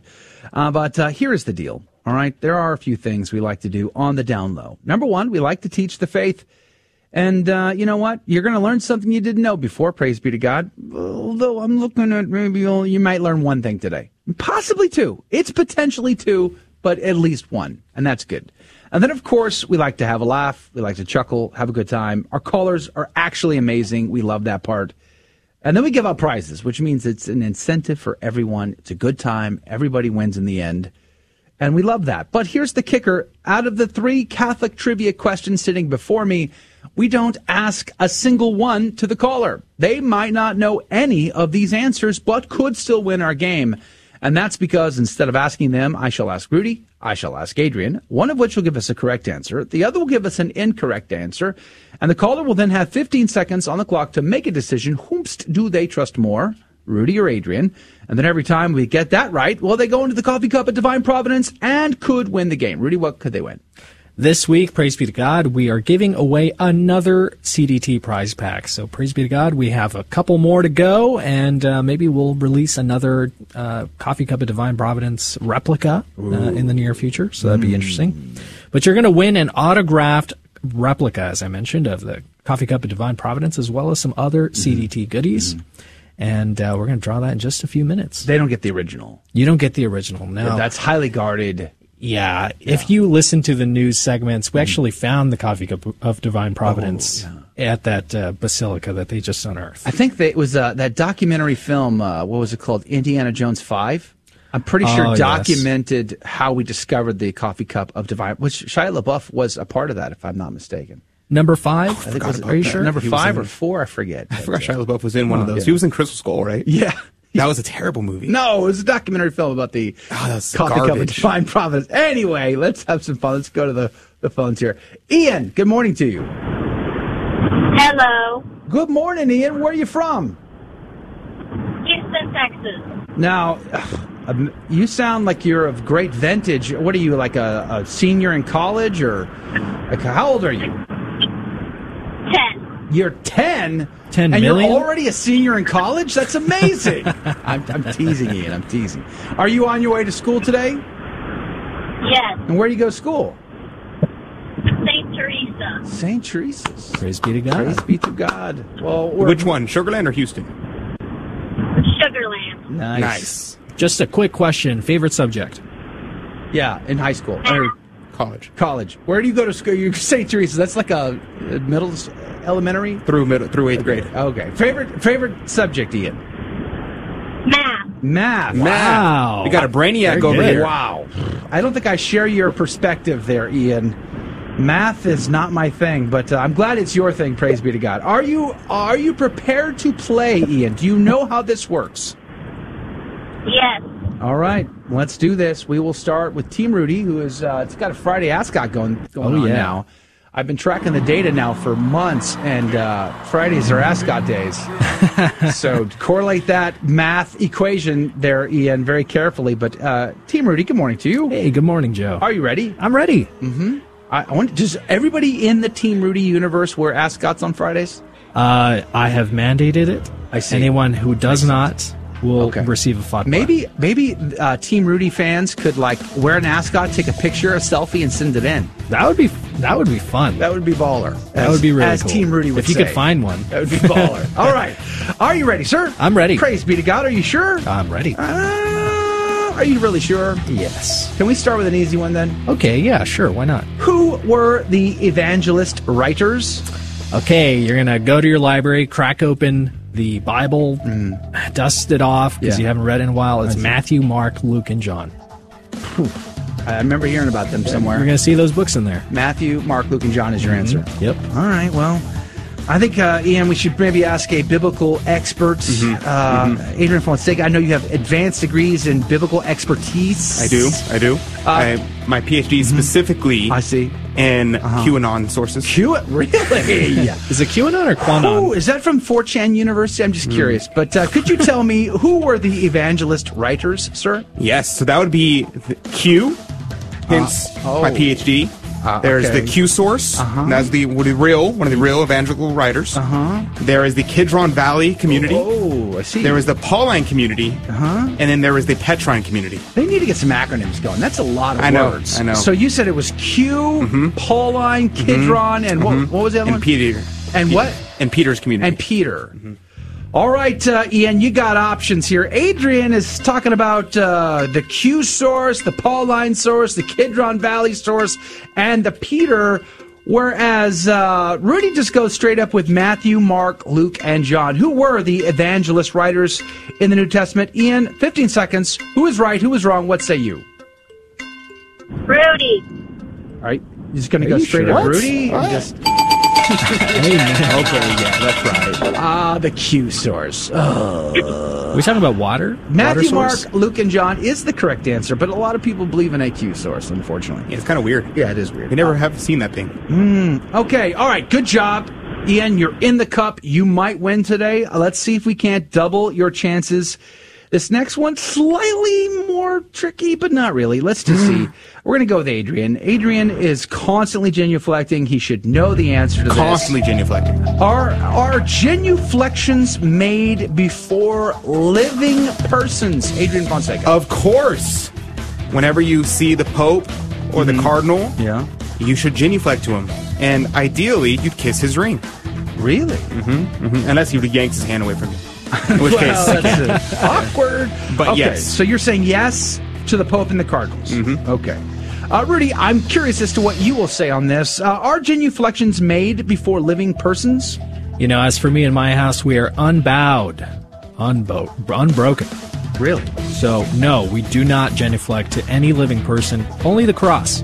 That's the only thing that we can genuflect to, and the tabernacle. Oh, okay. Yeah. All right. Our blessed Lord. All right, Ian, let's see here. The question is, should we as Catholics genuflect before a living person?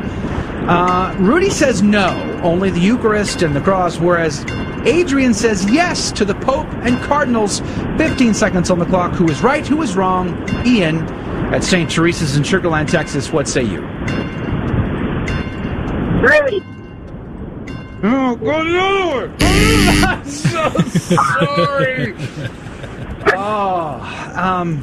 That's a tricky question, so don't feel bad. But the answer is, in fact, yes, we do. We're supposed to genuflect before the Pope kiss his ring, for instance. Bishops too, Adrian? Cardinals, bishops, well... Which knee, right or left? That's actually a good question. I think it's the left. I think it's the left, but I'm not sure about that. So we learned something new. A lot of bishops don't feel comfortable with that, so they don't really want you doing it. But sometimes they might yank their hand away. Yeah, or they just don't want you to get on your knees or kiss their ring or whatever. But nonetheless, that's what we're supposed to be doing: genuflecting, kissing the ring, because it is Christ within them, right? That we are giving due reverence and honor to in their office. Yeah, their office. Yeah. All right. Praise be to God. We're going to go and get you in this cup one way or another. Second time, Ian. All right. Here we go. Back to Rudy. Rudy, can you tell me? Okay. This is a tough one. Okay. Whew. What were, as in no longer are, the 6 classifications of movies used by the Legion of Decency? Okay, so it starts off, surprisingly, with S tier, which is superior tier. Then, kind of like school, Ian, it goes A, B, C, D, F. E, F, G. It goes from good to bad. Q, R, S, Q, anon. What? What? I'm sorry, what? What? All right, so your answer is the alphabet, basically. But it's but S you're moving tier. S in front. Superior tier, You got then some A, B, sort of C, D, F. superiority complex thing going down. Yeah. All right. It's the ascot, I'm sorry. Sure. That makes total sense. Adrian, maybe you could tell me, what were the 6 classifications of movies that used to be used by the Legion of Decency? Yeah, so there's A1, A2, A3, A4, and B and C. That's awfully awkward. I know. Like A1 is for general patronage, A2 for adults and adolescents, and A3 is for adults only. I see. So, and then B is morally objectionable, C is condemned. Don't ever watch it. Yeah, don't ever watch it. And A4 for adults with reservations. All right, Ian, this is a tricky question because it's a history question. It no longer applies, unfortunately. But nonetheless, there was a League of Decency, and they had a classification to rate movies so that we would know what was worthy of watching. Adrian says it's A1, A2, A3, A4, B, and C. But Rudy says it's S and then A, B, C, D, E, F, G, H, I, J, whatever. 15 seconds on the clock. Who's right? Who's wrong? Ian, what say you? Adrian. Your face says. He says with skepticism. Yes. Well done. Well played, Ian. Well played. Right. You did great. You did great. Stand by. Stand by. Here we go. Have one in my hand here. And it's Danny. Danny Congratulations. Wenny. Praise be to God, Danny. Well, Ian, thanks for playing with us. You played a great game, sir. It was a little bit of a trickiness, but you did well. Thank you for being on our show today, Ian. Thank you. God bless you, Ian. You have a great day at school. We're going to be praying for you and for your family and everybody at the school. Hopefully it goes really well. And enjoy math, because somebody has to, right? I'm glad it's you and not me, my friend. Hey, that's going to do it for the radio side of our show today. God bless everybody for being a part of our program. Thank you for doing it. We appreciate all the conversations that we've had. Some wonderful conversations this week. And we invite you back here on Monday, where we are going to be discussing a new round of wonderful interview, depth of conversation on the headlines, and much, much more. And please do share us with a friend. It would mean a lot to us. And then, of course, also be on our CDT Insider email list, because I'll send you that email today. Go to grnonline.com/CDT. But I want to know what you think about the Shia LaBeouf story and Padre Pio, the movie, in the after show. Join us in the chat box right now. We'll be right back. Thank you for joining us on Your Catholic Drive Time, where it is our pleasure to keep you informed and inspired. Join us Monday through Friday at the same time, right here on your favorite Catholic radio station.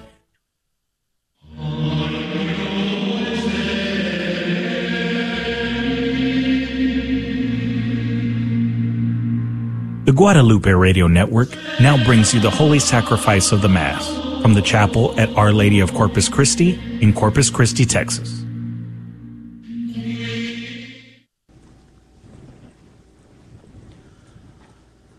Welcome to the Holy Mass at Our Lady of Corpus Christi Chapel. Today is Friday of the 22nd week in Ordinary Time. The intention for today's Mass, for all of our online viewers, and for those joining us through Guadalupe Radio. Wake, awake, the night is flying.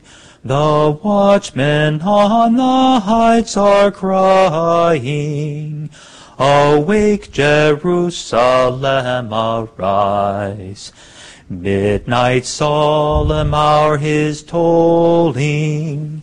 His chariot wheels are near rolling. He comes, prepare ye virgins wise. Rise up with willing feet, go forth the bridegroom meet. Alleluia. Bear through the night your well-trimmed light, speed forth to join the marriage rite. In the name of the Father, and of the Son, and of the Holy Spirit. The Lord be with you. My brothers and sisters, let us acknowledge our sins and so prepare ourselves to celebrate the sacred mysteries. You were sent to heal the contrite of heart. Lord, have mercy. Lord, have mercy. You came to call sinners. Christ, have mercy. Christ, have mercy. You are seated at the right hand of the Father to intercede for us. Lord, have mercy. May Almighty God have mercy on us, forgive us our sins, and bring us to everlasting life. Amen. Let us pray. O God, who caused the minds of the faithful to unite in a single purpose, grant your people to love what you command and to desire what you promise, that amid the uncertainties of this world, our hearts may be fixed on that place where true gladness is found. Through our Lord Jesus Christ, your Son, who lives and reigns with you in the unity of the Holy Spirit, God forever and ever. Amen.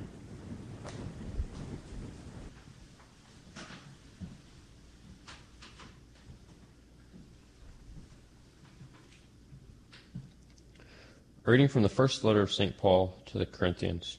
Brothers and sisters, Christ did not send me to baptize, but to preach the gospel, and not with the wisdom of human eloquence, so that the cross of Christ might not be emptied of its meaning.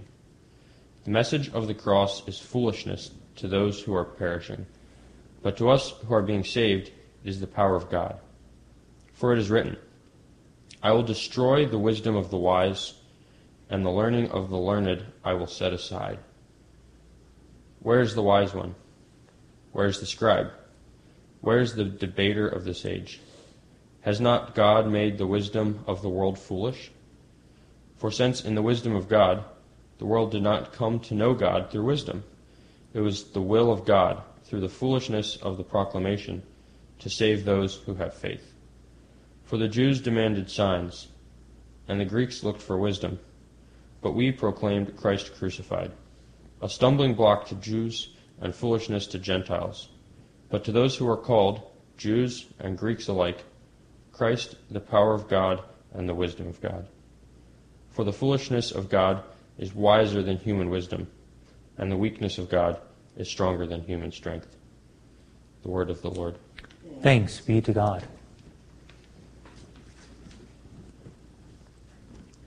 The earth is full of the goodness of the Lord. The earth is full of the goodness of the Lord. Exalt you just in the Lord. Praise from the upright is fitting. Give thanks to the Lord on the harp. With a 10-stringed lyre, chant his praises. The earth is full of the goodness of the Lord.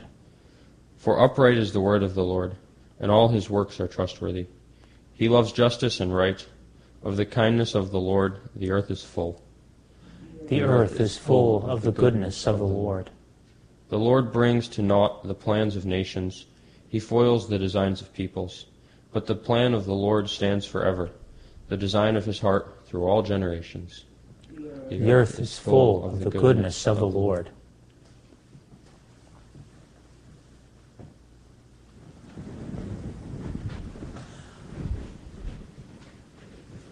Alleluia, alleluia, alleluia.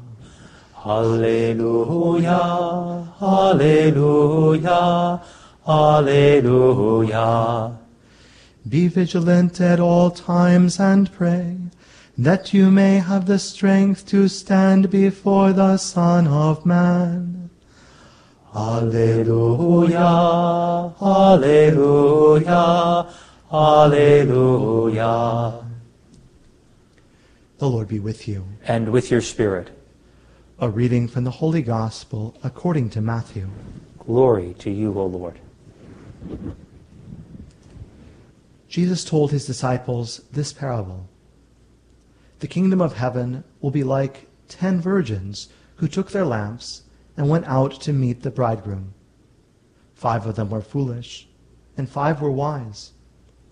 The foolish ones, when taking their lamps, brought no oil with them, but the wise brought flasks of oil with their lamps. Since the bridegroom was long delayed, they all became drowsy and fell asleep. At midnight there was a cry, "Behold the bridegroom, come out to meet him." Then all those virgins got up and trimmed their lamps. The foolish one said to the wise, "Give us some of your oil, for our lamps are going out." But the wise ones replied, "No, for there may not be enough for us and you. Go instead to the merchants and buy some for yourselves." While they went off to buy it, the bridegroom came, and those who were ready went into the wedding feast with him. Then the door was locked. Afterwards the other virgins came and said, "Lord, Lord, open the door for us."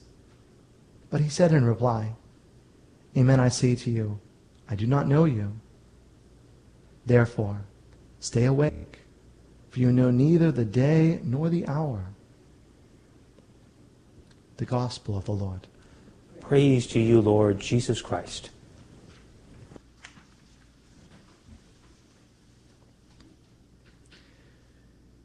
Some years ago, I was preparing couples for baptism, the baptism of their children.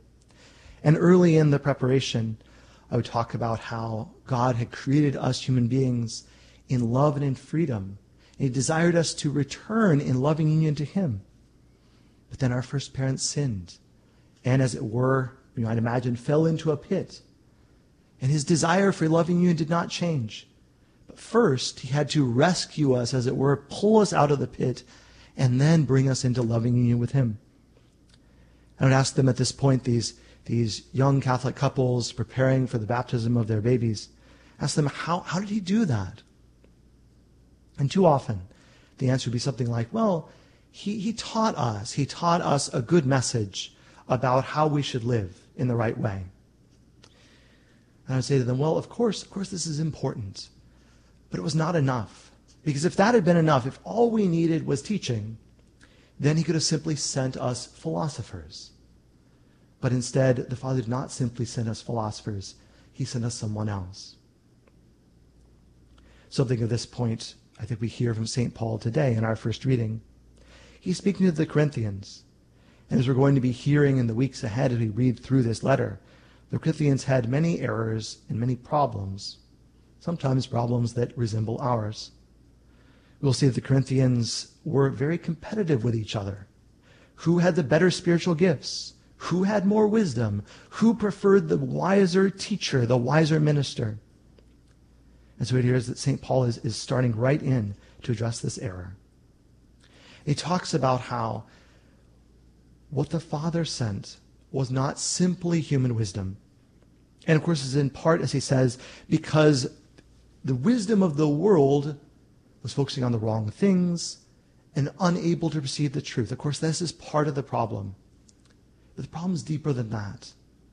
The problem is that for us to be saved, for us to be pulled out of this pit of sin into which we had fallen, more was needed than simply truth. And so it is that the Father sent the Son.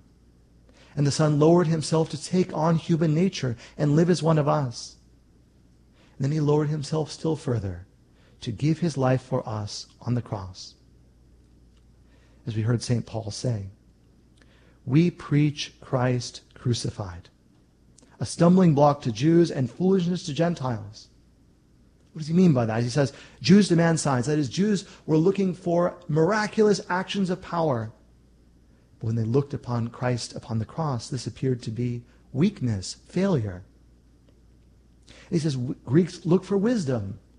When they look upon the cross, this looks like supreme foolishness. But in fact, as he says, to those who are called, Jews and Greeks alike, Christ, the power of God and the wisdom of God. What looks like failure in the eyes of the world, what looks like foolishness in the eyes of the world, in fact, is powerful and insightful. Our Lord Jesus upon the cross defeated our greatest enemies, not just human ones, but sin and death and the evil one. Our Lord Jesus, by pouring out his blood upon the cross, enacted the eternal covenant, a closer relationship with God than we could have ever had otherwise, and one which is eternally new, never to be superseded by another. Our Lord Jesus paid the price upon the cross that was necessary to pull us out of that pit. Our Lord Jesus upon the cross poured forth from his side water and blood, the wellspring of all of the grace of the Church's sacraments. For we need not just wisdom, not just teaching to pull us out of that pit. We need the power of his grace, that sharing his own divine life, which can transform us, which can make us new. And so it is that we make sure that even though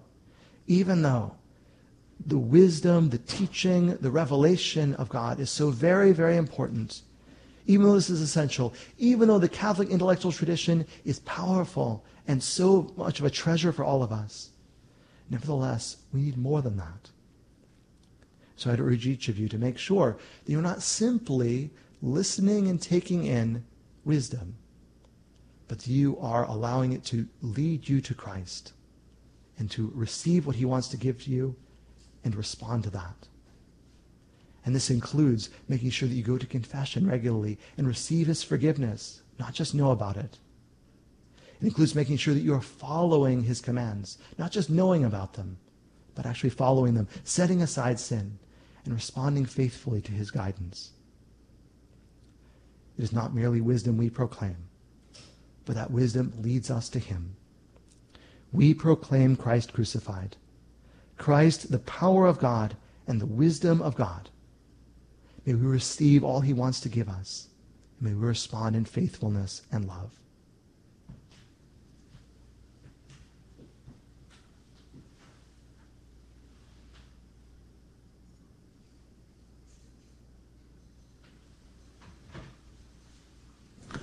Let's bring our prayers and petitions before our Heavenly Father. Let us pray for the Holy Father, Pope Francis, for all the needs of the Church, that if we may light our lamps and be ready for Christ when he returns, we pray to the Lord. Let us pray for all those who govern us, that they may be concerned not only for the needs of their own nations, but for all peoples, especially the most vulnerable. They would always respect life. We pray to the Lord. Let us pray that we would, as disciples of Jesus, find in his cross his great wisdom and his great power. We pray to the Lord. Pray for the sick and those who are suffering, that they may receive the grace of healing in their heart, in their mind, their soul and body. We pray to the Lord. The intentions of those who are joining us online and through Guadalupe Radio Media, for all those who are enrolled in our Soul Mass Association, for their intentions, we pray to the Lord. Remember those who have died and all the holy souls in purgatory, that they may rest in peace. We pray to the Lord. Heavenly Father, hear our prayers and grant our petitions through Christ our Lord. Amen.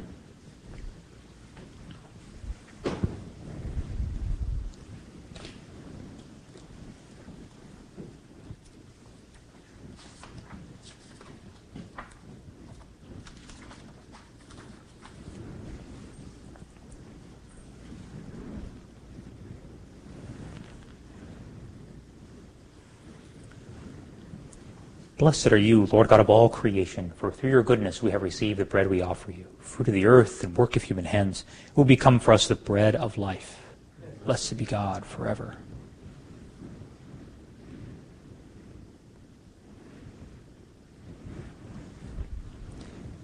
Blessed are you, Lord God of all creation, for through your goodness we have received the wine we offer you, fruit of the vine and work of human hands. It will become our spiritual drink. Blessed be God forever.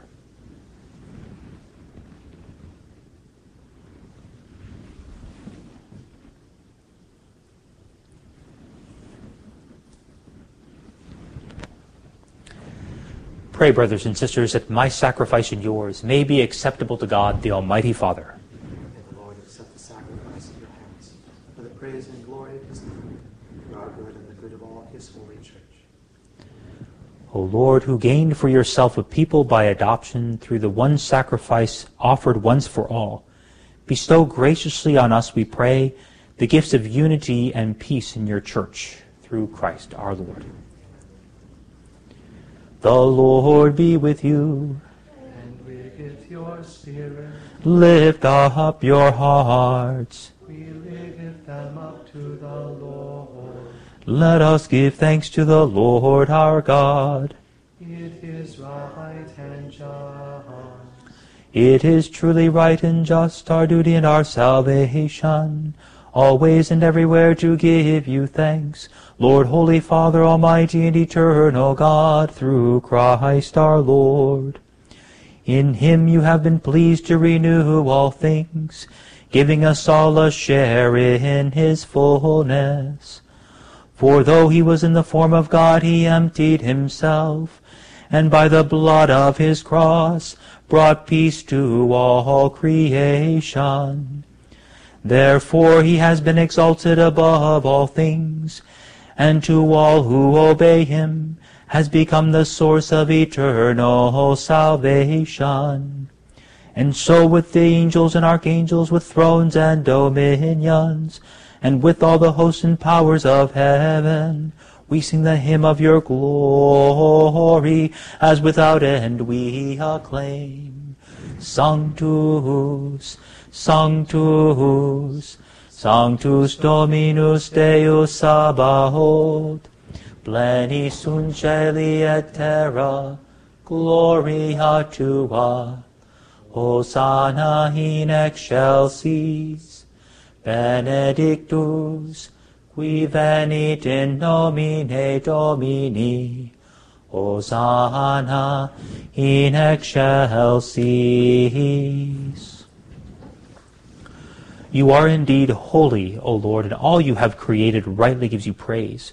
For through your Son, our Lord Jesus Christ, by the power and working of the Holy Spirit, you give life to all things and make them holy, and you never cease to gather a people to yourself, so that from the rising of the sun to its setting, a pure sacrifice may be offered to your name. Therefore, O Lord, we humbly implore you, by the same Spirit, graciously make holy these gifts we have brought to you for consecration, that they may become the body and blood of your Son, our Lord Jesus Christ, at whose command we celebrate these mysteries. For on the night he was betrayed, he himself took bread, and giving you thanks, he said the blessing, broke the bread, and gave it to his disciples, saying, Take this, all of you, and eat of it, for this is my body, which will be given up for you.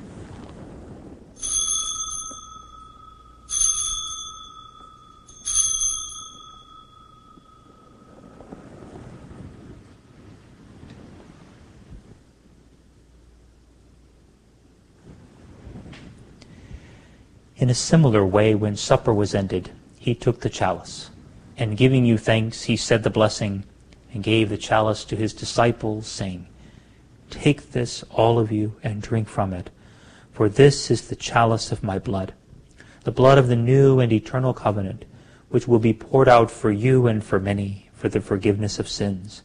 Do this in memory of me."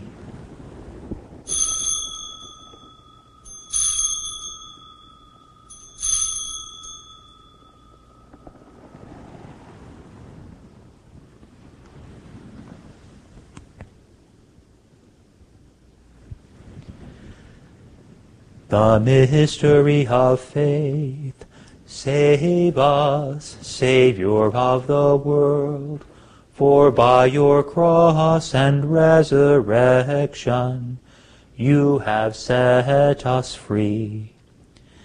Therefore, O Lord, as we celebrate the memorial of the saving passion of your Son, his wondrous resurrection and ascension into heaven, and as we look forward to his second coming, we offer you in thanksgiving this holy and living sacrifice. Look, we pray, upon the oblation of your church, and recognizing the sacrificial victim by whose death you will to reconcile us to yourself, grant that we who are nourished by the body and blood of your Son and filled with his Holy Spirit may become one body, one spirit in Christ.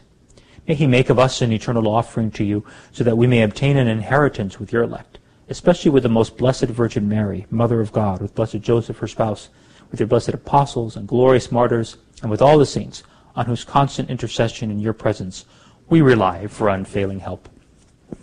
May this sacrifice of our reconciliation, we pray, O Lord, advance the peace and salvation of all the world. Be pleased to confirm in faith and charity your pilgrim church on earth, with your servant Francis, our Pope, and Michael, our Bishop, the order of bishops, all the clergy, and the entire people you have gained for your own. Listen graciously to the prayers of this family, whom you have summoned before you. In your compassion, O merciful Father, gather to yourself all your children scattered throughout the world. To our departed brothers and sisters, and to all who were pleasing to you at their passing from this life, give kind admittance to your kingdom. There we hope to enjoy forever the fullness of your glory through Christ our Lord, through whom you bestow in the world all that is good. Through him and with him and in him, O God, Almighty Father, in the unity of the Holy Spirit, all glory and honor is yours forever and ever. Amen.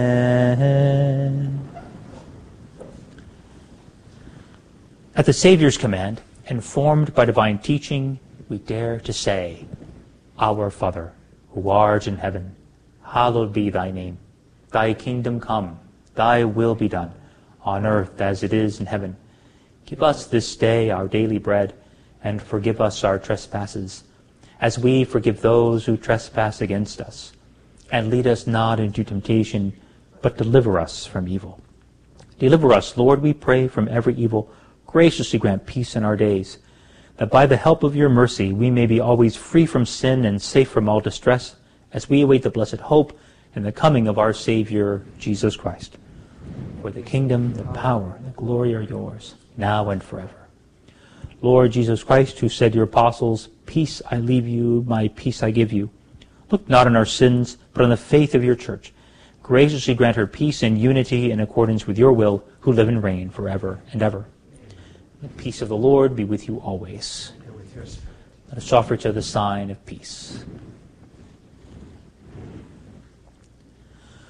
Agnus Dei, qui tollis peccata mundi, miserere nobis.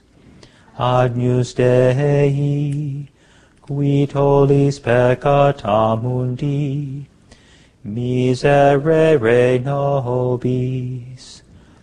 Agnus Dei, qui tollis peccata mundi, Dona nobis pacem.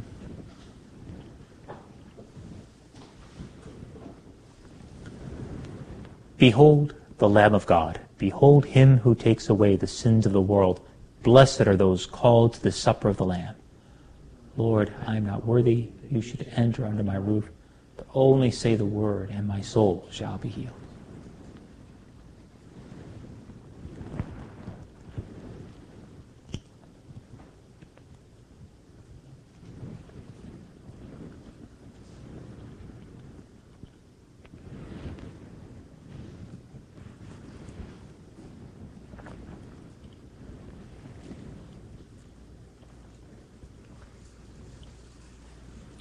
Whoever eats my flesh and drinks my blood has eternal life, says the Lord, and I will raise him up on the last day.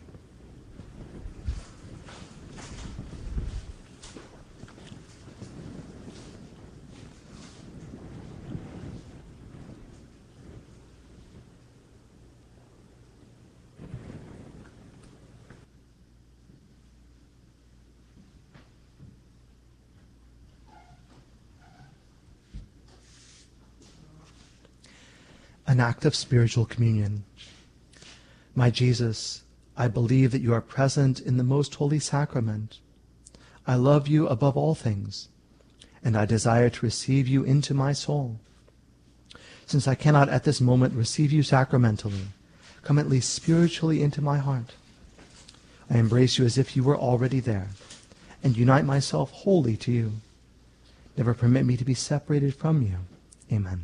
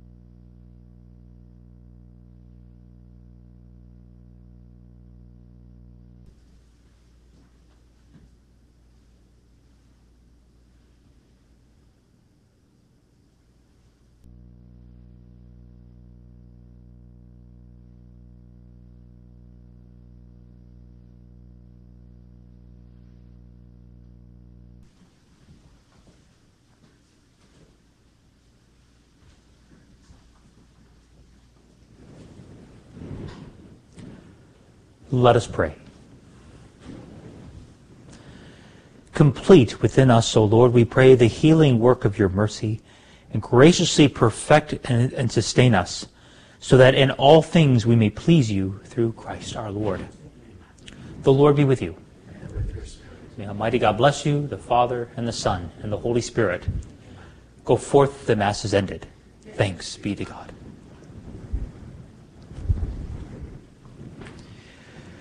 Lift high the cross, the love of Christ proclaim, till all the world adore his sacred name.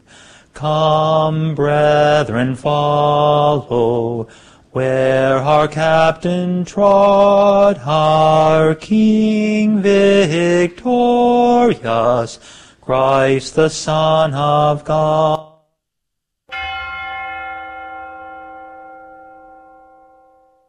The prayer to St. Michael. St. Michael the Archangel, defend us in battle. Be our protection against the wickedness and snares of the devil. May God rebuke him, we humbly pray. And do thou, O Prince of the heavenly host, by the power of God, cast into hell Satan and all the evil spirits who prowl about the world seeking the ruins of souls. Amen.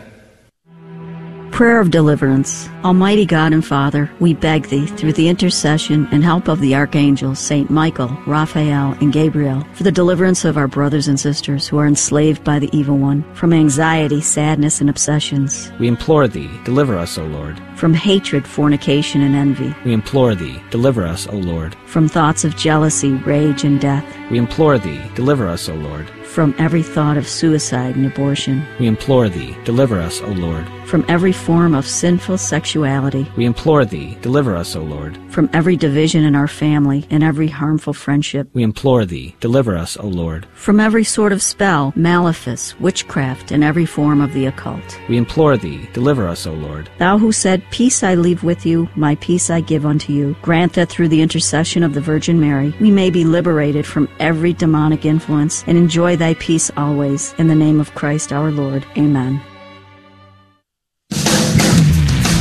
Celebrating the culture of life. This is the Guadalupe Radio Network. Radio for your soul.